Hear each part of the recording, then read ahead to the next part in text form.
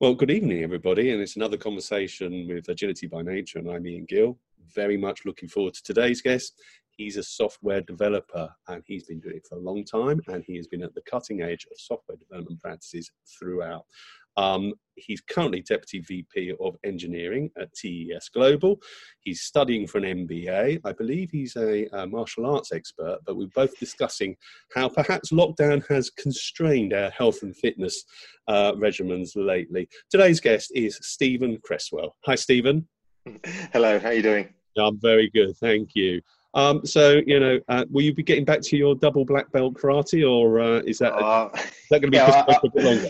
I think I need to qualify that statement, because if anybody else finds out I've been labelled a martial arts expert, I'll be in for trouble. It's very much a pastime, but now I have been.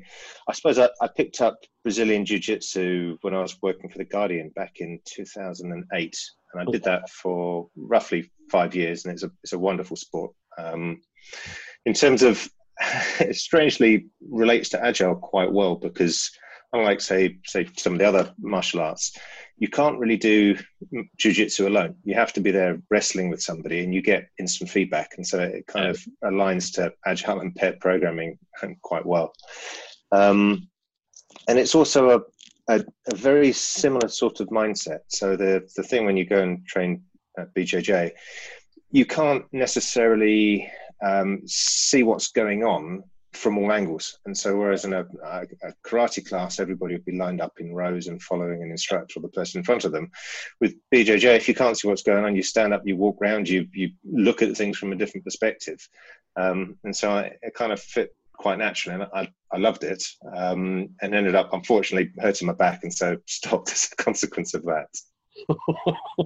Well, I was never that talented at any of these. And by the way, it was Simon Voice, which we're just yeah dobbed you in on the karate. Just snooping through your LinkedIn profile, which I like to do. I like to have a good look around. You've done a great deal of things. I mean, you started with Jiu-Jitsu mainframes. Was that mainframes? Oh yeah. Really?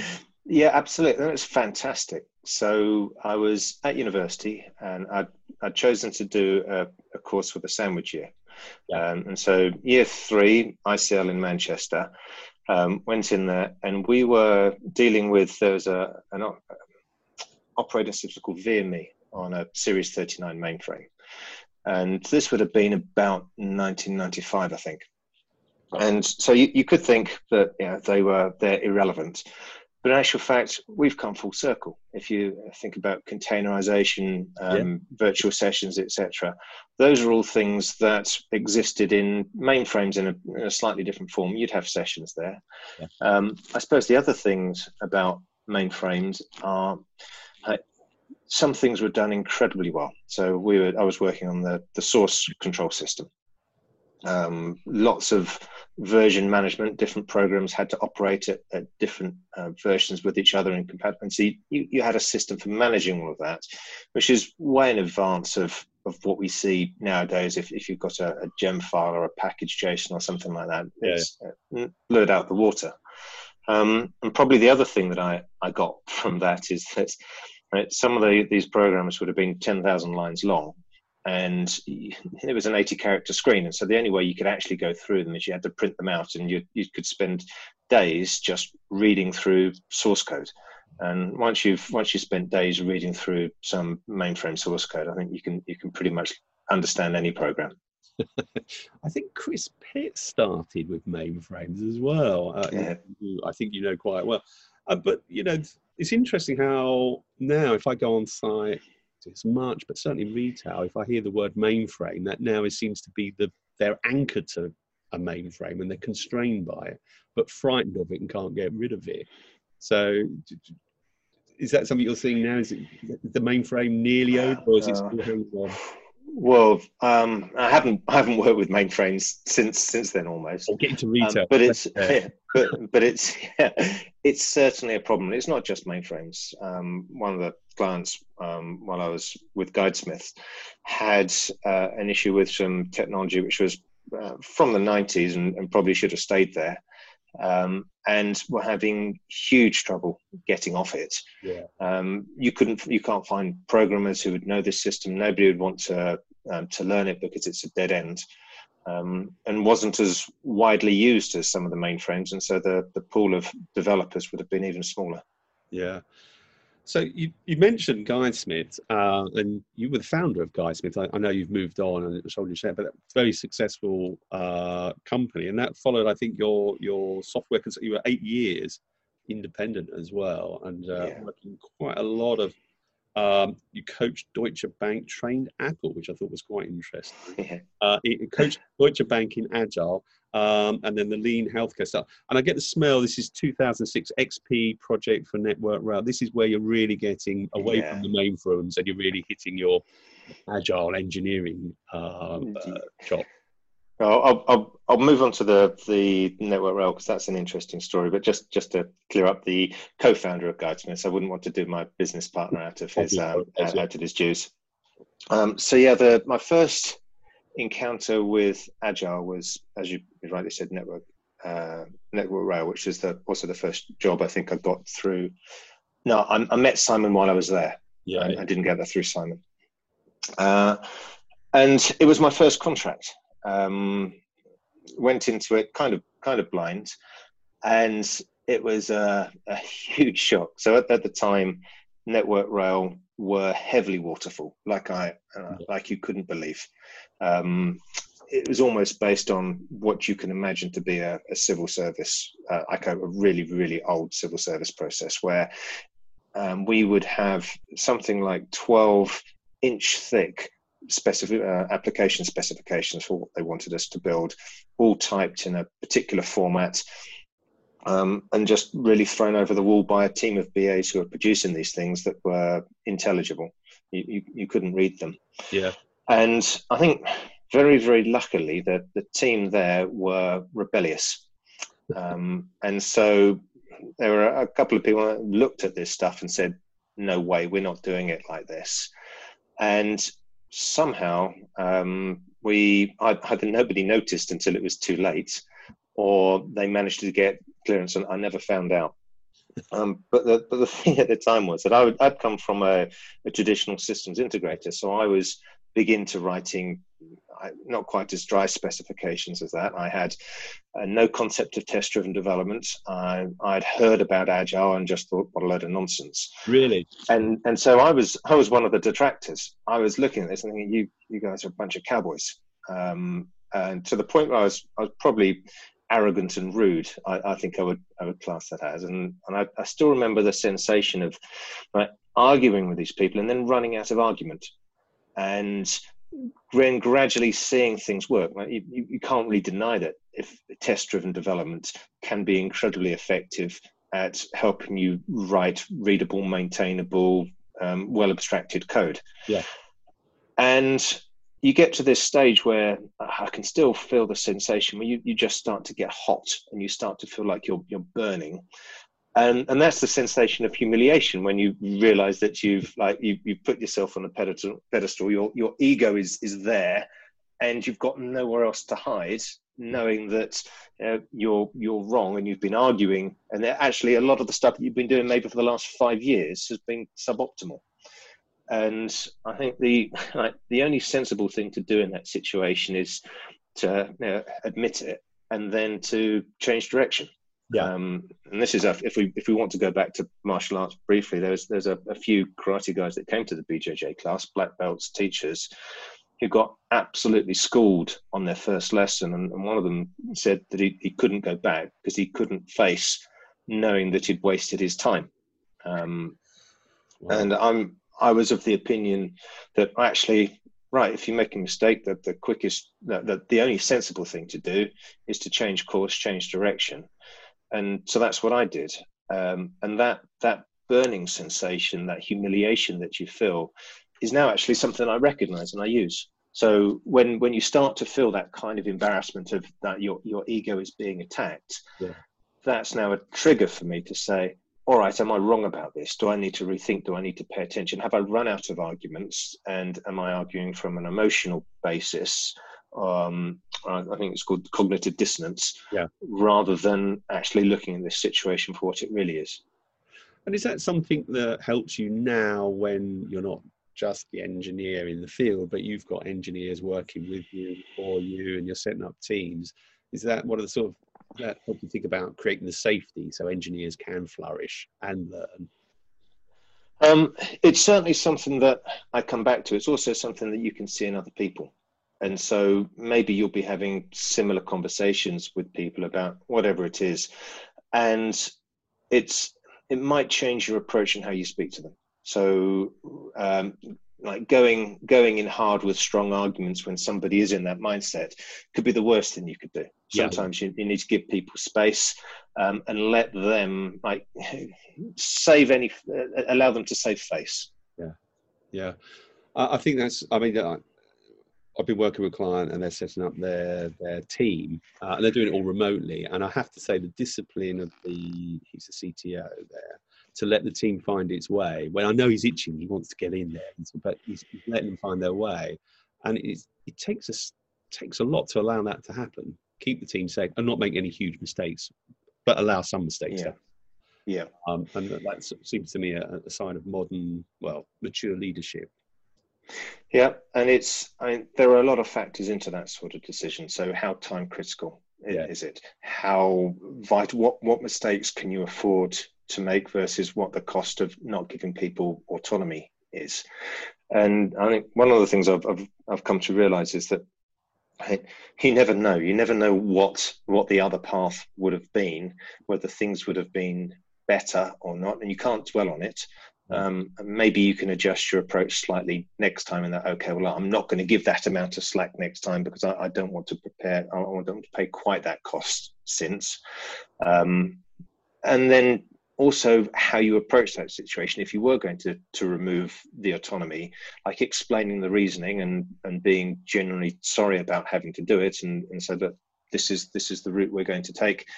And let's, if it seems to still be going badly wrong in a few months and you still disagree with it, let's revisit it then. Yeah. So I'd like to come back to the network rail, and I can imagine. I mean, we're talking about 2006, I think. Yeah, around that sort of time. I can't remember. And I'm just wondering how these rebels managed to turn up in the network rail, and how they sort of, was it? They were very keen on Agile and they wanted to do it, or they were hyper. How did they do it? The rebels into network rail.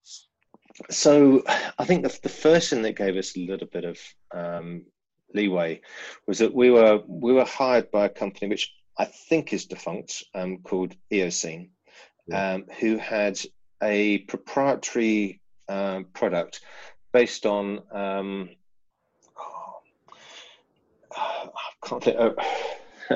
I can't think of the proper word for it now, but it's essentially a database model that just includes 3 tables.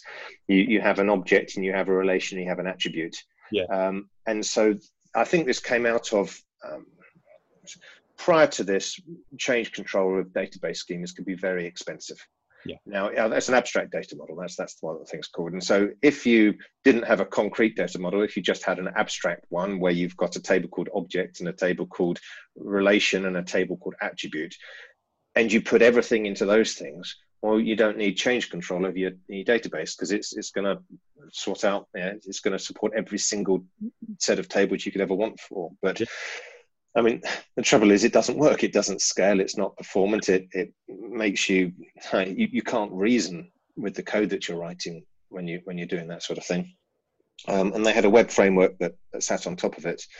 And so the engineers, quite senior, came in and they looked at this. And even though we were working for this company, they kind of said, we can't build anything like this, not in any way, shape or form. And so in actual fact, we're going to have to make a lot of these decisions ourselves. And because this was an American company, they didn't have direct oversight. Right. And so I think that's probably how we got away with it for a few months without the direct oversight. And because we're from a third party, nobody paid too much attention until it was too late. And then there was a meeting that could have gone either way. And I think by that point, it would have been too much to start rewriting. And so we We didn't use the majority of the product, Right. and we were working quite well with some of the internal customers at that point. Absolutely. So this is actually quite interesting, because whenever you hear about transformations, it's always, you've got to have sponsorship. You can't do anything from the bottom, or if you can, it's very, very limited. And I'm not going to suggest by the way, that you managed to turn Network Rail, or you and your colleagues turn Network to Agile, but what was the key to sort of success? Was it that relationship with the customer and the showing? Well, actually, probably the biggest key was a chap called Ron Ballard.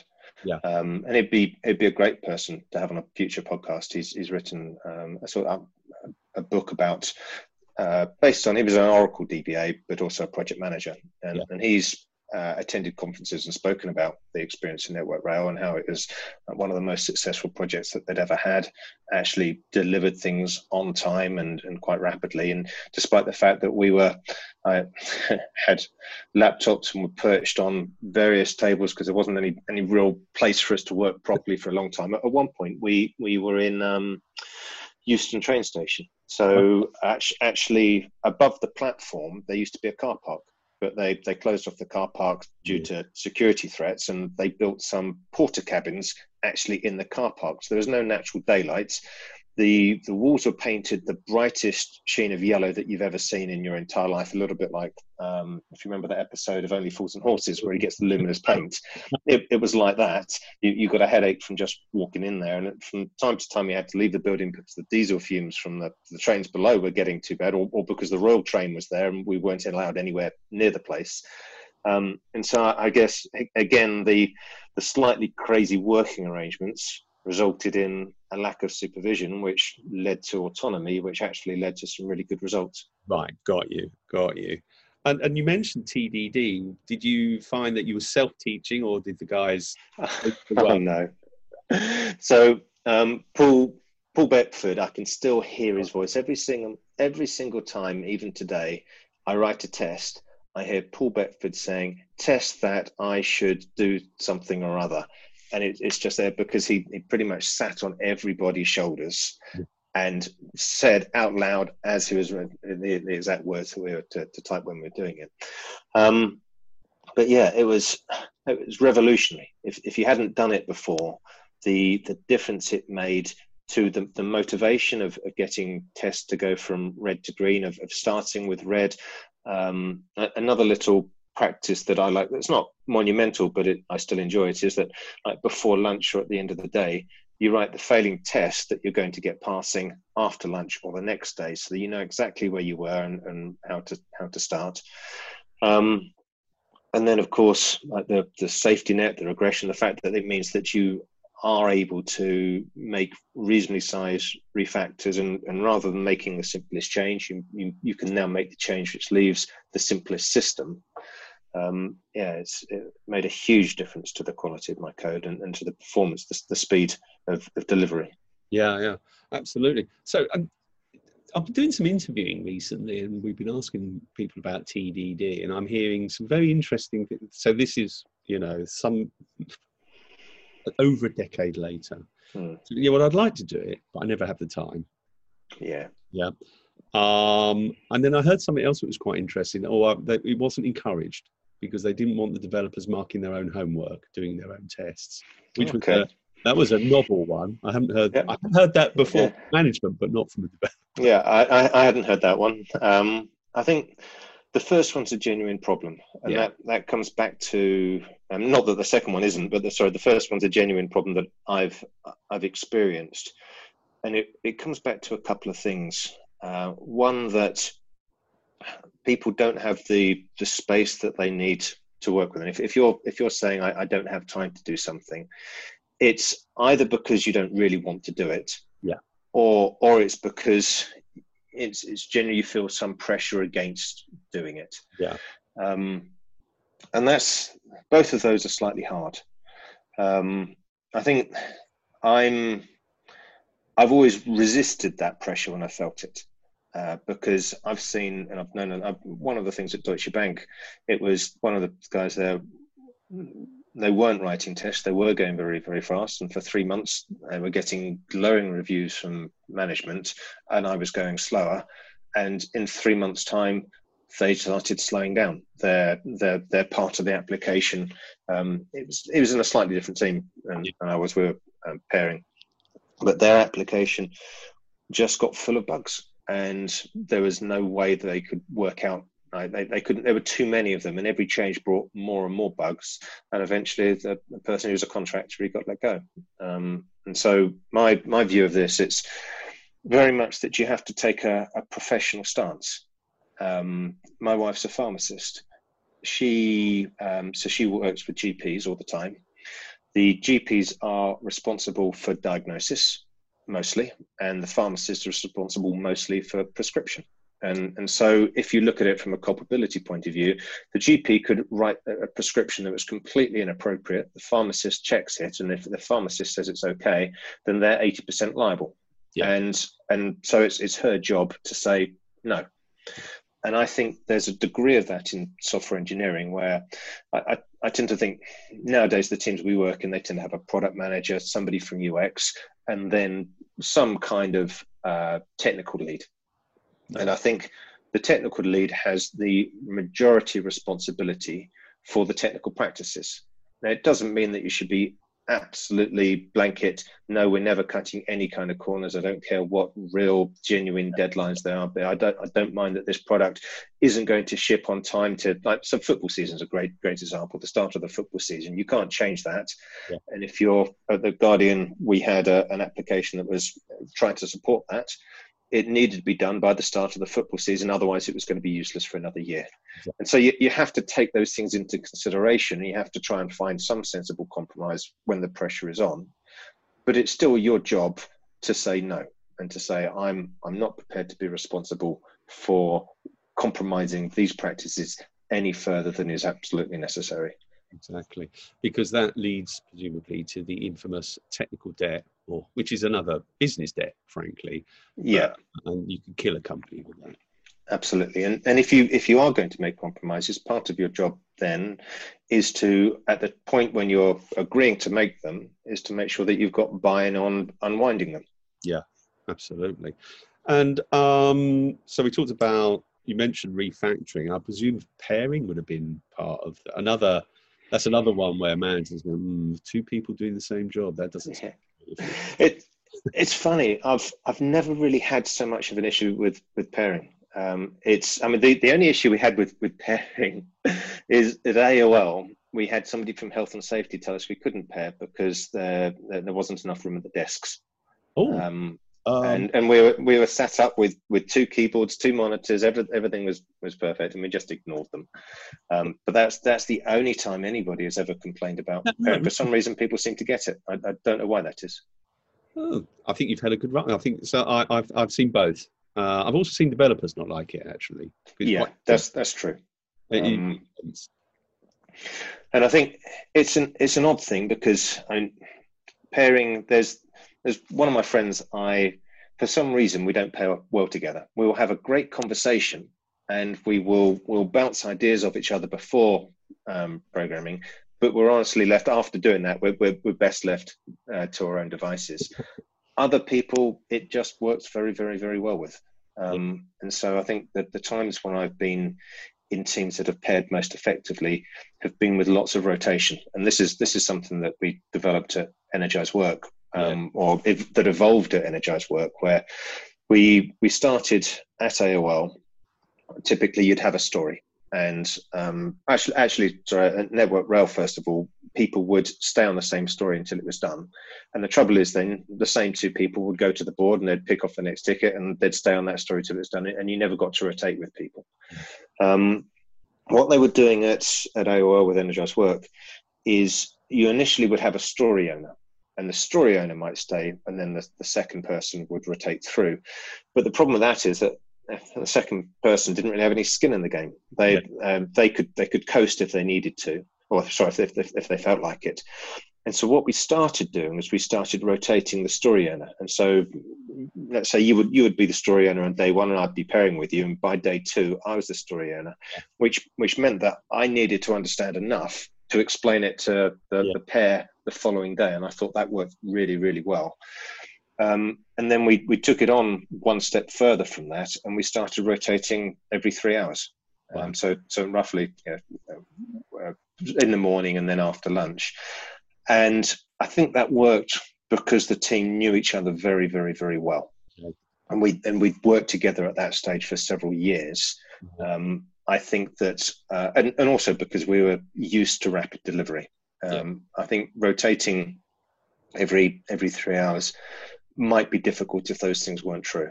Yeah, I did wonder that, because when I first heard, I heard someone said every 20 minutes, and I thought, you've got time to sit down and have a cup of tea before you're moving on to the next thing. But you hear these things. But this is all the drive to knowledge sharing and quality, isn't it? Yes, I think skill sharing.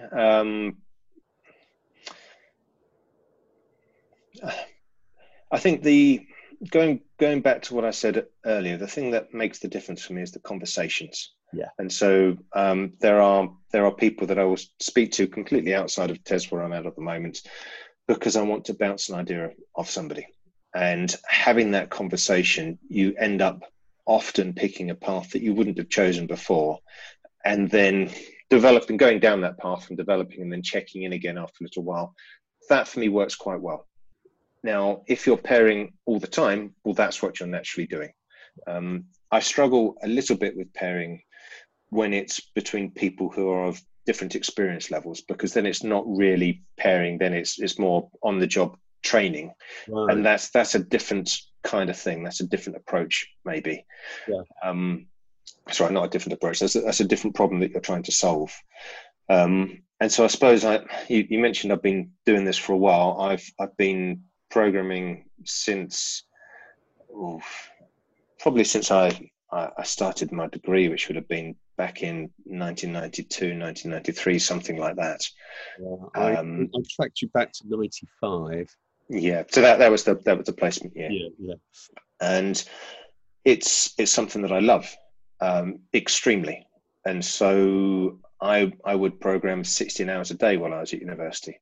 I would program all the way since then, weekends, evenings on pet projects and personal things. So if you think about the amount of practice and hours that are in there, and then professionally as well. Often if it's like if you're building a RESTful web application, right? I'm stronger on the back end stuff than the front end. Probably pairing is not going to bring a huge amount of value in terms of the coding side of things anymore. The discussion for me at this stage is the thing that I find really valuable. Interesting. Well, one of the things you mentioned was programmer anarchy, which I think was when you moved to the Mail Online with Fred George. And we haven't discussed that. I mean, I've heard a lot lately about mob programming from my good friend Tom S. But I like a bit of anarchy. It sounds exciting. Is it exciting? Yes, it was. It was probably one of the, despite being the Mail Online, it was, although that did have its own particular interesting points, it was probably one of the highlights of my career. Really? So the context there, so I suppose I am, naturally I dislike authority. I like to be able to do things my own way. Generally, I prefer freedom to make my own decisions and make my own mistakes. Yeah.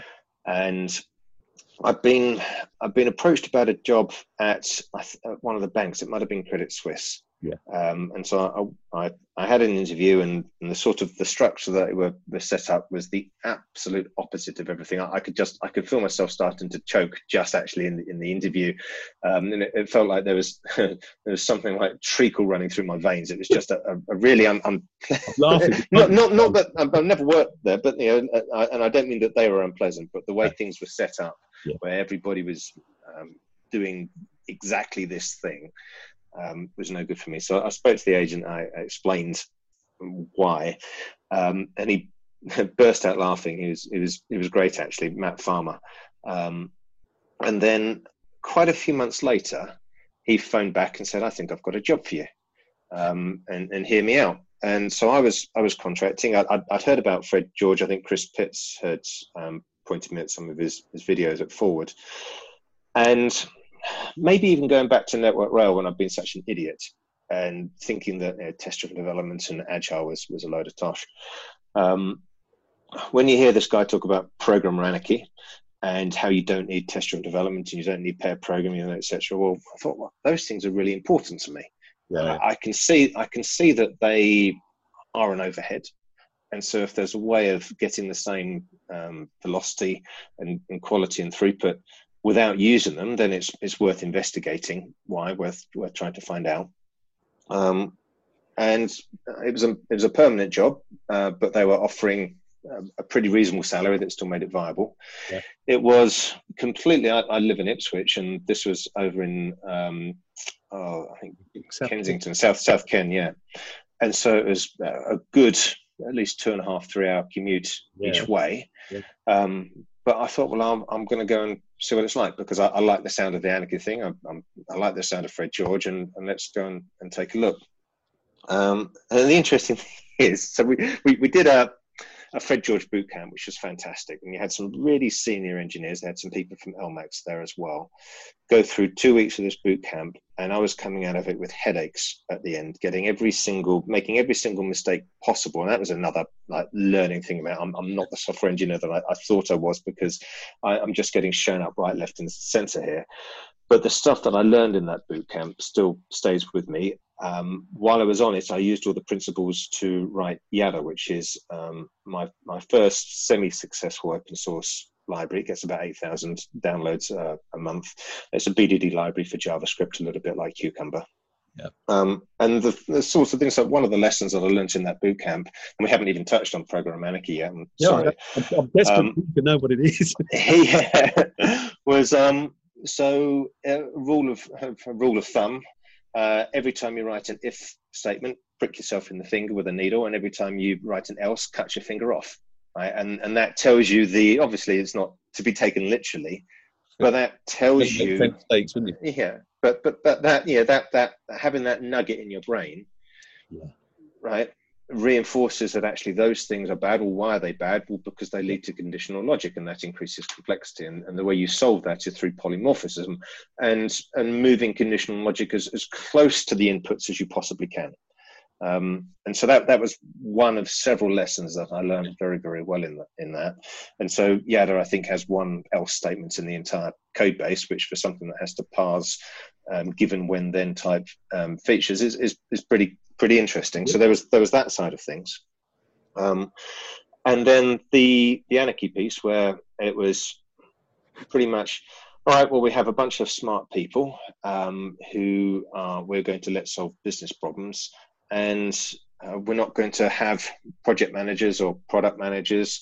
And so we were, this is possibly the worst possible thing. I was working for the Mail Online on their advertising platform. So all those adverts that take over the page, they were kind of the things that I was responsible for.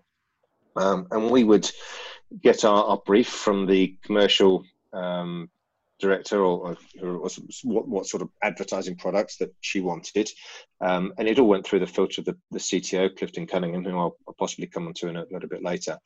And we're a squad of 4 people, and it was up to us completely how to implement that and what we needed to do, and how we wanted to work and how we wanted to organize. And that side of things was absolutely great. We had complete freedom over all the production of the production servers of the new stack. We could choose the technology. Now, when I say we were free to choose, there was influence. So Clifton, for example, would be, well, I like Node or Ruby maybe. So one of those would be a good choice. Nod. Redis is a pretty appropriate database for this sort of thing as well. So you would definitely get the steer. You could always run ideas past him, but in terms of what sort of process we wanted to follow, whether we wanted to write tests, whether we wanted to pair program, whether we wanted to use continuous integration, continuous deployment, all of those things were left completely up to us. One of the things I did find very valuable in that experience is my instinct was we had two products, a sticky banner for mobile, which is something that stays at the top of the screen as you scroll up, and interstitial adverts. So on the Mail Online, very image heavy. You click, opens up a gallery. As you swipe through the gallery, every third picture could be an interactive advert. And I wanted to deliver one and then the other, because I thought, well, we can get some value to this business sooner like this. And the conversation with the commercial director was, no, because it's not a strong enough proposition. Our salespeople can't go to Marks and Spencer's and just show them a sticky banner. We need something bigger and more impressive than this. And that really taught me that actually something that from one of your earlier podcasts from I think 2019, there was somebody talking about you can't necessarily give the business agility through agile practices. And that was one of those kind of examples where there's somebody who actually knows a lot about their industry, a lot about the sorts of things that are going to sell or not. And it's no good taking a continuous delivery of features approach if you can't sell it like that. You might argue maybe you could reorganize the organization to sell things like that, but you've also then got to reorganize your customers, etc., or find. So I thought that was a good lesson for me. What then happened is that Fred, who described himself as a hand grenade, a disruptive influence, had been in there for a little while and found another job. So I was only there for about 3 months of experiencing Fred's flavour of developer anarchy before he went to the States to work on what he thought was going to be the next SAP replacement. I love the fact that it strips away all the, I'm going to say buffers, all the things between the developer who's doing the real work and the subject matter expert who I've got to turn a dollar. And it must be quite, because often we hear about agilities, the development team is there to solve problems. The development team is there to make dreams happen, is how I like to think about it. And so very rarely do I actually see that in place. What I see, abstractions and buffers and, I'm going to say delay, but there is no longer that communication. It's liberating. It was great, and you also get the feedback. It was the same thing at Network Rail. You get the feedback of actually seeing the person that is that you're doing the work for be delighted with it, and be enthusiastic. And it's just a shame it was adverts. Although that makes a terrific amount of money, particularly. Well, and the other thing is, while we were there, and they just made more and more money because all the other newspapers were putting up paywalls, and the effect of the paywall was that it just drove everybody to the Mail Online. Yeah, absolutely. Why are we not seeing that more? Well, that's a good question. I think one, if you look at the difference between XP and Scrum, Scrum had much better brand management. And I think Programmer Anarchy, if you want to try and pitch it to the organization, no good whatsoever as a title. That's the last thing that people want.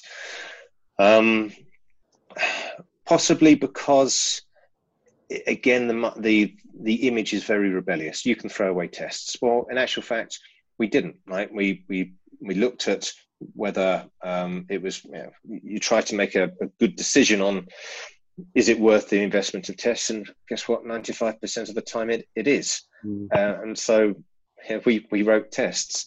I think we experimented actually afterwards at TES with not writing tests. There was the idea is that if you're never going to have to change something, and if you can test it successfully manually, and if it's a microservice and it's not very complicated, then why do you need those tests?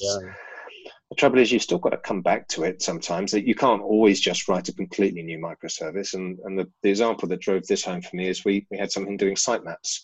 So I mean, for anybody who doesn't know, if you go to a website and hit sitemap.xml, often you'll get an XML document that search engines can use to work out what parts of your site it should prioritize crawling.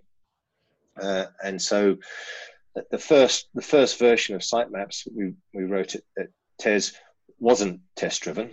it served up an XML document, and then the next time I came to look at it was 2 years later, when people had added a lot more sitemaps, and I found out that they'd violated the spec.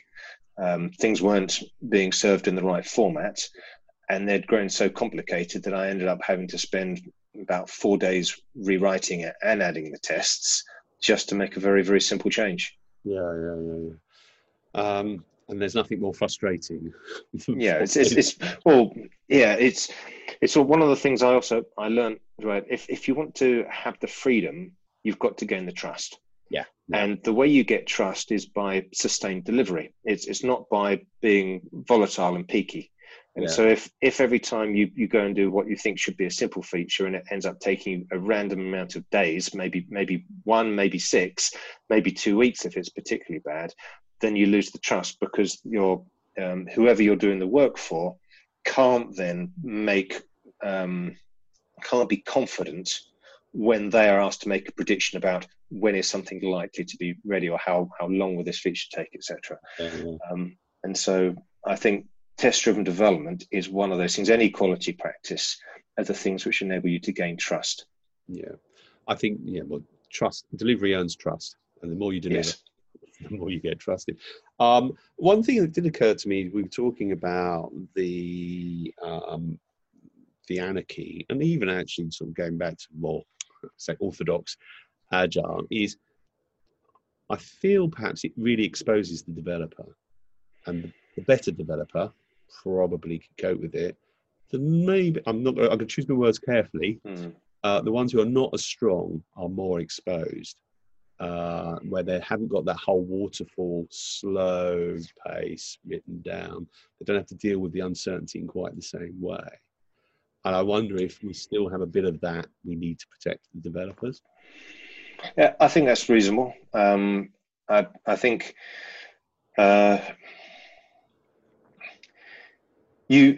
it's definitely, in actual fact, you can have the same problem on a bigger scale when you get an agile team that are performing, and that can then make other teams within the organization look slow and look bad. It's a similar sort of thing, just on a bigger scale. Yeah. I was going to ask you about estimating, and you talked about that.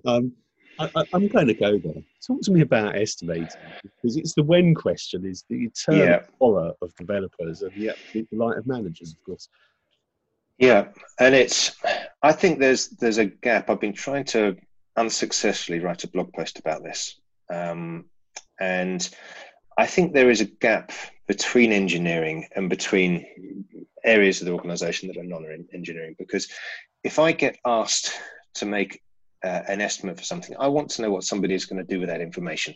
And it's a little bit like object-oriented programming, right? You have private things and you have public things, and often actually the more you keep private, the better, because it means that people aren't going to make decisions in their code base or duplicate or so it's a little bit like that. And so you've got to be able to trust the person that you're giving the estimate to. Yeah. However, I don't think there's necessarily anything inherently wrong with estimates, and I'd be kind of hypocritical if I did, because if I'm getting work done at home, so I had a loft conversion done a few years ago, and I needed to know how much it was going to cost, because I needed to know, one, could I afford it? Did I think it was worthwhile? I would want to know, is it going to run into winter? What sort of how long is it going to be open and exposed for? All those sorts of things. And so people in other industries will comfortably give estimates. Now, when I put out that job, I contacted about 5 different builders, and one of them, 2 of them didn't reply, and 3 came back, all within 10k of each other. And one of them didn't even speak to me, just looked at the plans. And so I phoned him up and said, well, how can you be confident with this? Is because I do so many of them. Yeah. I can look at that and I know what it's going to cost. Yeah. And so you can take some of that thinking to software engineering. If it's something that you've done something approximately similar to before, well, how long did it take you last time? Yeah. And the more experience you have, the easier this becomes, and almost the more flippant you can be. Okay, that's going to be a 3-month piece of work, or that's probably going to be somewhere between 3 and 6 months. and I'm not going to do the work that breaks it down. It's only when you haven't done it before, or you've done nothing like it, that it becomes really, really, really problematic to try to come up with an estimate. Because if you break it down into the component parts and you put them all up together, the number's always too small. And so then you might be talking about, oh, finger in the air, this is a year, or that sort of magnitude. So it's still, obviously it's not a perfect answer, because sometimes you will get held to them, and that's inappropriate. Like if what you're doing is like, obviously the agile thing, you tune scope, you adjust scope. You can't, you don't compromise on quality beyond what we've already discussed. You've kind of, I think it's a little bit misleading to say we've got fixed time, because you can actually do more work in the amount of time depending on how effective you are. You could improve your process. You could add the right people at the right time, not at the end of the project when it's too late, but early on, so that you've still got a good 9 to 12 months for them to get up to speed anyway. So you haven't necessarily got a fixed time. But the thing that you've got to be inventive with there is obviously scope. And often there are ways that you can really, really hammer down. And we had one example on I can't take credit for this. This was a chap called Ruin and his product manager, Ben.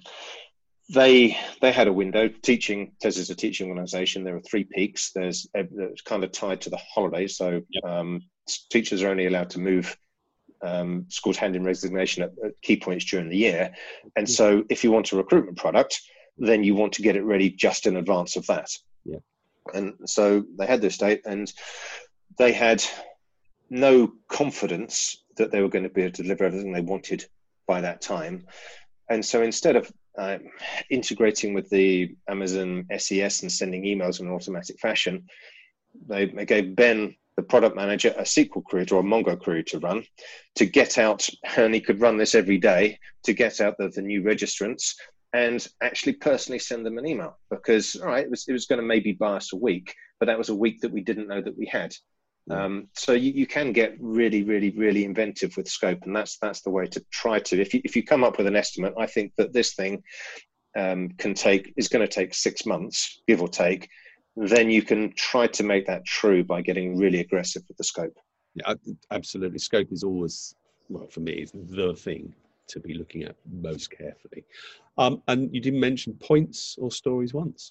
Oh yeah. So again, I mentioned that Energized Work has with the same team we could evolve, and where we started with was story points, same as most people. And what we found in our planning games, that we used to have them once a week on a Wednesday morning. We would argue too hard about the first few stories because we all had lots of energy, and by the end of it, it was whatever, just yes, okay. And what we found is that anything that had a large number tended to grow. So if we said we think something is going to take 6 days, it would take 12. If we said something was going to take 3 days, it might take 6. But the smaller the number you got, like 2 days, often would take 2 or 2.5, and nobody cares about that difference. And so instead of saying how long is it going to take, we started saying, does this take 2 days or less? And now some stories you can't actually fit into 2 days or less, and so it was a trigger. If it takes 2 days or less, fine, yes, move along. We don't care about it anymore. We'd have the conversation about what was required, but if everybody said 2 days or less, move along. When stuff went over 2 days, that's the time for extra scrutiny. Now, where we developed then a step further was to say, is this story as small as it can reasonably be while still delivering something of value? And the answer to that, if it was no, we can split it, we split it. If it was yes, then we put it no matter how long we thought it would take. And so, but that would, again, I think was only feasible with an experienced team that had worked together for a number of projects. That's a really, I like the way that to some degree you just let the stories in and you say, right, okay, small, doable, big, split it up. Didn't just let them in. Like we would thoroughly talk them through. But I think that the real lesson, perhaps for companies who want to really get the best out of the development team is let them be a team for a while and expect it to mature. So there's no freeze there, is there? No freeze, sorry. There's no free quick shortcut. Oh no, of course not. Of course not. Yeah. And I think we haven't yet touched on the subject of remote working, which is something which is quite prevalent at the moment. Mm. And one of the things that somewhat relates into this is that it's we've been doing remote working at TES for several years now, and it means. And I'm not. I like remote working, but I'm not particularly a fan of some of the compromises that you end up making. And one of those is that we tend to now, at least in my squads, we have very heavily specified tickets, and so lots of information, lots of documentation. It's not just acceptance criteria. Stories used to be the start of a conversation, and now they end up being a little bit of, this is everything that we think you would need to know, but still look at it and make your own decisions. When you come, and part of that is because we have people in different time zones. You don't know who's going to pick up what when. So without that extensive context, then there might not be anybody available to answer questions. Yeah. And I think it's a shame, and it kind of relates into there's still the amount of thought that the conversation used to provide, but now it ends up being done at story writing time. Yeah. Stephen, we've been talking and we've hit the 6 o'clock mark, and I did promise that I would let you get to your dinner. Thank you so much. I love just the earthy, it's real, and what you actually did. And I think I hope there's lots of developers listening going, oh, I like that. I like that. I hope they've picked something up.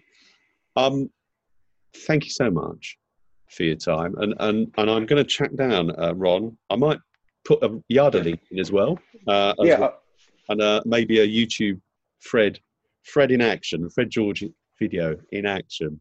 Thank you so much for your time, and hopefully we get to speak again. Maybe I'll get some other engineers in with you, and we can talk about some other subjects. Thank you so much. My pleasure. My pleasure. Thank you very much. Cheers, Ed.